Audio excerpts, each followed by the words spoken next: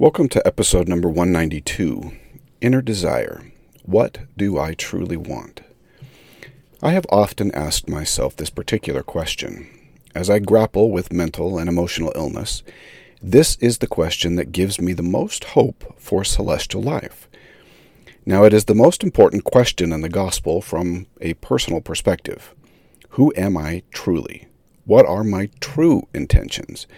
What are my core desires? If I were to strip away all of the world and genetic abnormalities, what would I truly desire? When you boil the gospel down to its very core elements and distill the commandments, laws, and ordinances down to their basic materials, when you perceive the atonement of Christ and all it has to offer, the reality of it all centers on our core emotions, or what the scriptures call our heart. Making our heart single to the glory of God, or identical to Christ, is really what we are working to accomplish in our lives. When our core emotions, the driving force in our lives, is as pure as the Savior, then we have arrived at perfection. We are by nature beings that tend to listen to our deep, motivating voice. While the scriptures refer to it as our heart, the world names it our conscience, our inner voice, our inner desire, identity, and inner peace. Whatever you name it, those deep desires drive all of our action. They are the reason for us living. They give us hope, motivation, faith, desire, confidence, peace, and meaning in our lives. Those inner desires also cause us to mourn, feel sin, unhappiness, and other negative motivations.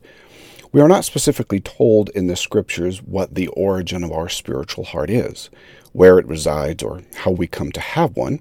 We are told that the Spirit of the Lord and the light of Christ work within our heart and can cause a change of heart. We are told that we have the ability to close our heart to spiritual things or to open it. We call this hard-heartedness or stiff-neckedness, or in the case of an open heart, humility. We can feel a broken heart, a longing heart, a joyful heart, and a peaceful one. The one thing we do learn and know about the heart is that the residence of our core emotions, our innermost desires. When we remove all the social normality, the cultural rules, and hidden agendas, we come to a core sense of who we have become as a person. What we truly desire is who we are, because in the end, our core desires will be what we pursue as a person. Those emotions tend to initiate our thoughts, and the mind and the heart together take action. While the scriptures do not specifically state it, with some inference, we can assume that these inner core desires emanate from our previous life experiences before this mortal earth. We know that we were taught lessons specifically for mortality and to fulfill our mission and purpose, yet we have no physical memory of them. Anyway, at least in a physical memory type sense that we would have in mortality. These lessons must have been included in our core spiritual experiences and come to us through our heart, or our emotional memory. It is through our heart we come to understand truth, as the truth we learned before this life is woven into those emotional memories. We recognize it through the light of Christ before baptism and the conference of the Holy Ghost and the Spirit of the Lord after we have taken upon us the covenant. This is how we recognize and feel truth in our soul. What is interesting about our core emotional center is that it is not isolated from our mortal body. Our mortal body, having been fused temporarily with our spirit, appears to have some influence on our core premortal motivations. We don't have a separate set of emotions for our mortal body and our spiritual body. Emotions and core motivations appear to use the same set of wiring or nervous system. So we feel emotions both in our spirit and our mortal body at the same time. The body has also been given some core motivations as part of this mortal experience. Psychology has known these core motivations for some time. They are food, shelter, our drive to reproduce, and our sense of security. These mortal motivations are actually very powerful, and under some conditions can entirely dominate the mortal brain and our premortal emotional core. We can refer to these mortal motivations as part of the natural man, in that they tend to be selfish in nature unless we tame their amplitude in our mind. However, we should not be fooled into thinking that the natural man is only contained within the mortal body, and that by removing ourselves from mortality we shed the natural man. Within our spiritual core experiences, we can also possess some selfish motivations and harbor sub-celestial natures. I have spoken about this in a previous podcast, but it is incredibly important to understand that our spirits can exhibit very strong natural man tendencies without our mortal body. Lucifer is a prime example of this, in that he has never had a mortal body, but is the spiritual equivalent of the natural man, or everything counter to Christ-like behavior. So in a sense, we did not come to mortality perfect in heart. Our inner core emotions that drive our actions were not all pure and unselfishly motivated. We came with a variety of spiritual issues that needed attention here on earth. That might seem like a strange place to work through them, but mortality gives us a unique ability to alter spiritual difficulties if the individual allows it to occur through humility. If we look at the scriptures, it appears that changing or altering our core emotional drive is not an easy task. Alma refers to it as a change of heart, meaning that in some degree our core emotional drive is adjusted or purified through the atonement and the Spirit of the Lord.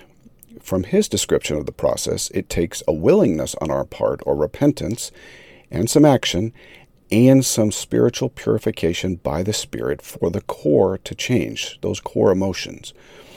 Once the core emotion has been changed or altered, it requires that we continue to develop it over time. We cannot simply have the change occur and then go along our merry way. The Spirit can make the change, but for the change to stick, we must do our part to maintain it. Mortality gives us a unique opportunity to alter our core inner spiritual emotions through the purification process of the Spirit of the Lord. However, purification is not the only process we can undertake. We can also alter our inner core through pursuing various worldly pursuits. So we can choose to celestialize or purify our core emotions, or telestialize them and darken them. This appears to be especially true during our mortal experience. For some reason, our core premortal emotions during this mortal life have a greater capacity to change while in the mortal body. When we move to the spirit world, making the necessary changes becomes increasingly difficult. So why concern ourselves with these deep core emotions in the sense of mental illness? Because our mortal and spiritual emotions are not independent from one another. When the mortal body's chemistry becomes misaligned, it overwhelms our core identity and emotional drive. We can, in some sense, lose access to our core emotions. Now, it's not that they've become altered or removed. It is more as if the mortal body is overwhelming that spiritual core. To have them altered by mental illness feels something similar to a foreign invader in our body and mind, and that has taken hold of our very being.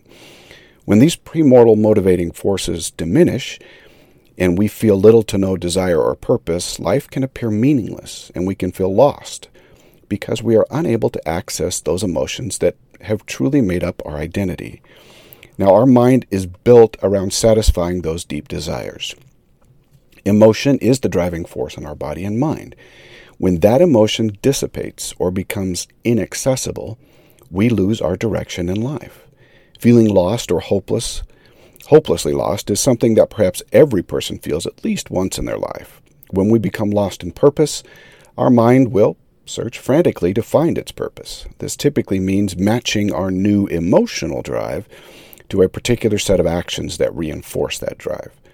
When we become lost in purpose under normal emotional conditions, it is often because our mortal emotions have shifted and we feel misaligned.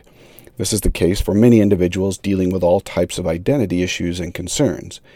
Mortal emotions shift for many reasons in our body. The chemistry of our body naturally alters during our teenage years and even into our young adult years. The same can be true for middle age years, where the term midlife crisis arises, and it can even occur in our older years when life changes causes us to consider the short nature of mortality. Mortal emotional shifts are part of life, and evidence is everywhere that they occur regularly. And we see when these chemistry shifts occur, altering our emotional state, we tend to seek out a new identity or purpose that aligns with these altered desires. However, when discussing mental and emotional illness, the emotional shift that occurs is very different in its nature and often far more dramatic and life-altering. Depression causes an emotional shift towards no emotion or purpose and no motivation. Anxiety can cause an emotional shift to a heightened sense of fight or flight mode, meaning we lose identity because our mind's ability to manage the fight or flight mode response has become altered. Mania causes the emotions to shift to a multitude of purposes.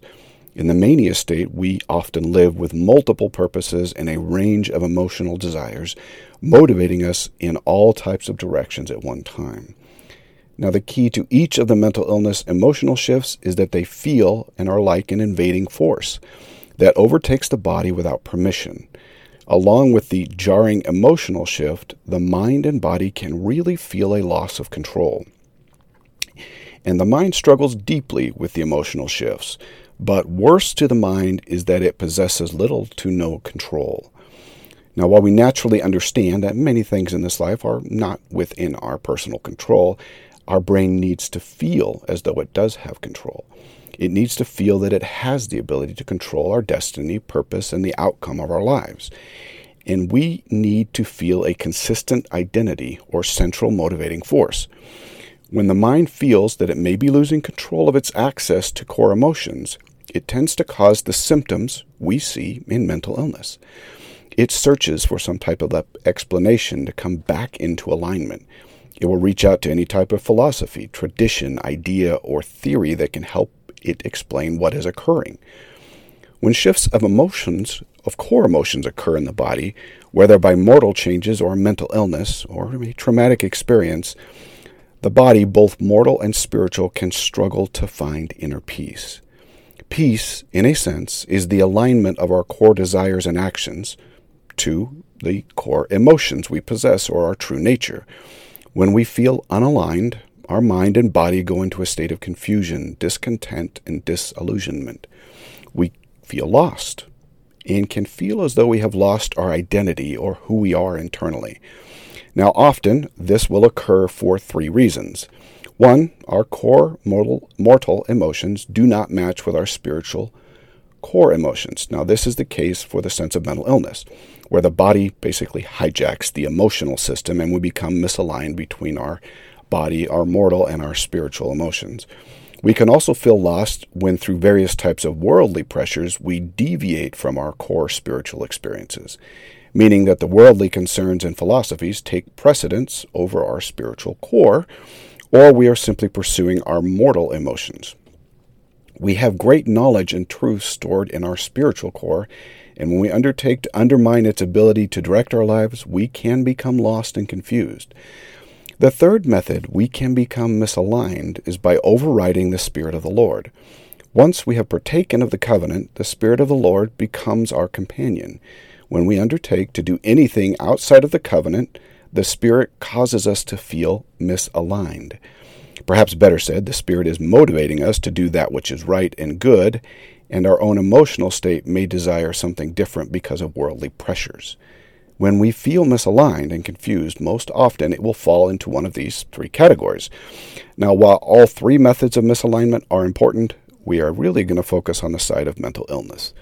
Mental illness is really a disease that alters our emotions through the chemistry of the mortal body, and in so doing can override or block access to our core emotions, which provide purpose and motivation. Remember that our emotional systems, spiritually and mortally, use the same nervous system. So if the mortal system deviates from normal chemistry and alters our emotional state, its power can override the spiritual guidance system and core emotions. This is where we get the various forms of mental illness and the symptoms that go with them. The body can do this in various ways, and so we have depression, anxiety, PTSD, multiple personality disorder, bipolar, and several other types of mental illnesses. What we need to understand, first of all, is that our core emotions have not been removed. So just this last week, I had COVID again, and it put me into a terrible depression where I could not feel those core emotions. After some rest, and with a priesthood blessing, that depression eased, and I could feel the return to my natural spiritual core emotions. So when we have a mental illness, we have not changed at our core. Those experiences and emotions will always be with us. What we have is a very loud emotional chemistry problem that simply overwhelms those signals coming from our core. Those core signals are still there, no matter what, but again, you might not be able to hear or feel them. Now, just because mental illness emotional signals are false chemistry, it doesn't make them any less real to us. They are real to anyone who has them. What we feel in the moment is who we are, even if that moment is a mortal chemistry problem masquerading as our true feelings.